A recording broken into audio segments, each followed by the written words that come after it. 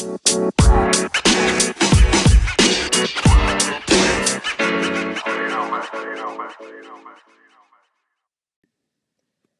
back to Scoops with Sienna. My name is Sienna Harajli, and today we'll be exploring how cultural difference is represented in the text Lion and Bend It Like Beckham. The aim of today's podcast is to demonstrate how stories about different lives and experiences can overcome the harms of stereotypes, give insight into real-world social issues, and encourage unity. Joining me today is our special guest, Sue Briley, Saru's adoptive mother.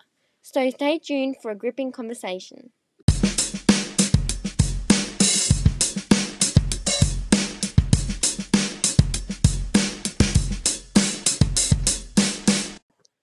In the text line, Saru suffers culture shock when he lands in Australia, as the environment and culture climate is very different from India.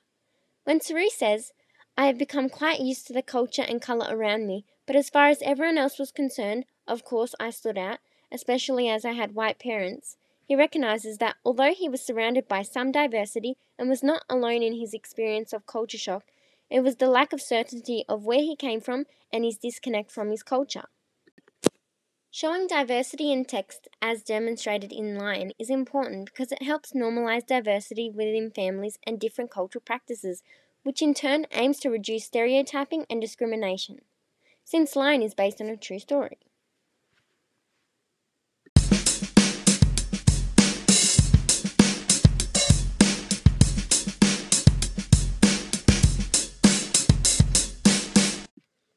Have you been feeling like you can't get a good night's rest?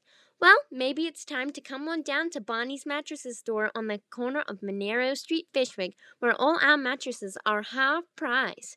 Terms and conditions apply. Sale ends Monday. Welcome to our special guest, Sue Briley. It's lovely to have you. Thanks for having me.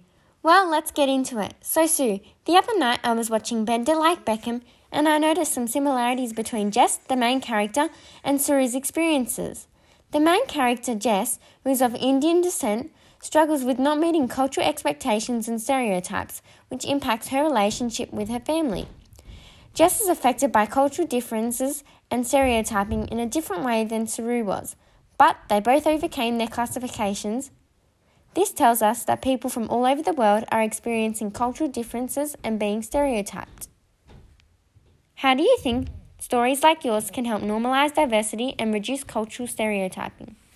I believe that they can raise awareness and can help normalise cultural difference because without an insight in texts like this, how would anyone know how the people suffering feel? Yes, I totally agree.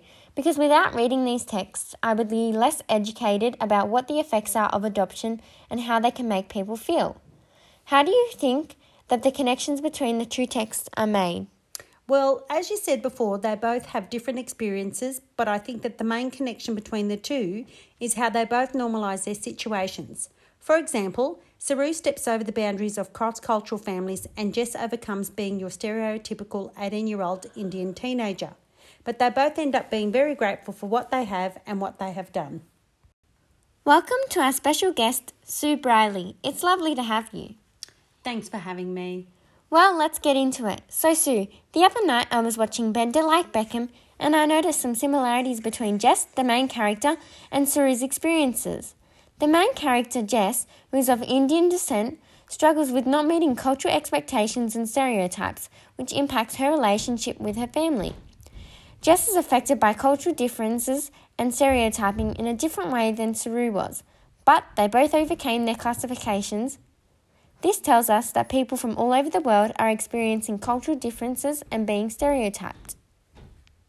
How do you think stories like yours can help normalise diversity and reduce cultural stereotyping? I believe that they can raise awareness and can help normalise cultural difference because without an insight in texts like this, how would anyone know how the people suffering feel? Yes, I totally agree. Because without reading these texts, I would be less educated about what the effects are of adoption and how they can make people feel. How do you think that the connections between the two texts are made? Well, as you said before, they both have different experiences, but I think that the main connection between the two is how they both normalise their situations. For example, Saru steps over the boundaries of cross-cultural families and Jess overcomes being your stereotypical 18-year-old Indian teenager. But they both end up being very grateful for what they have and what they have done.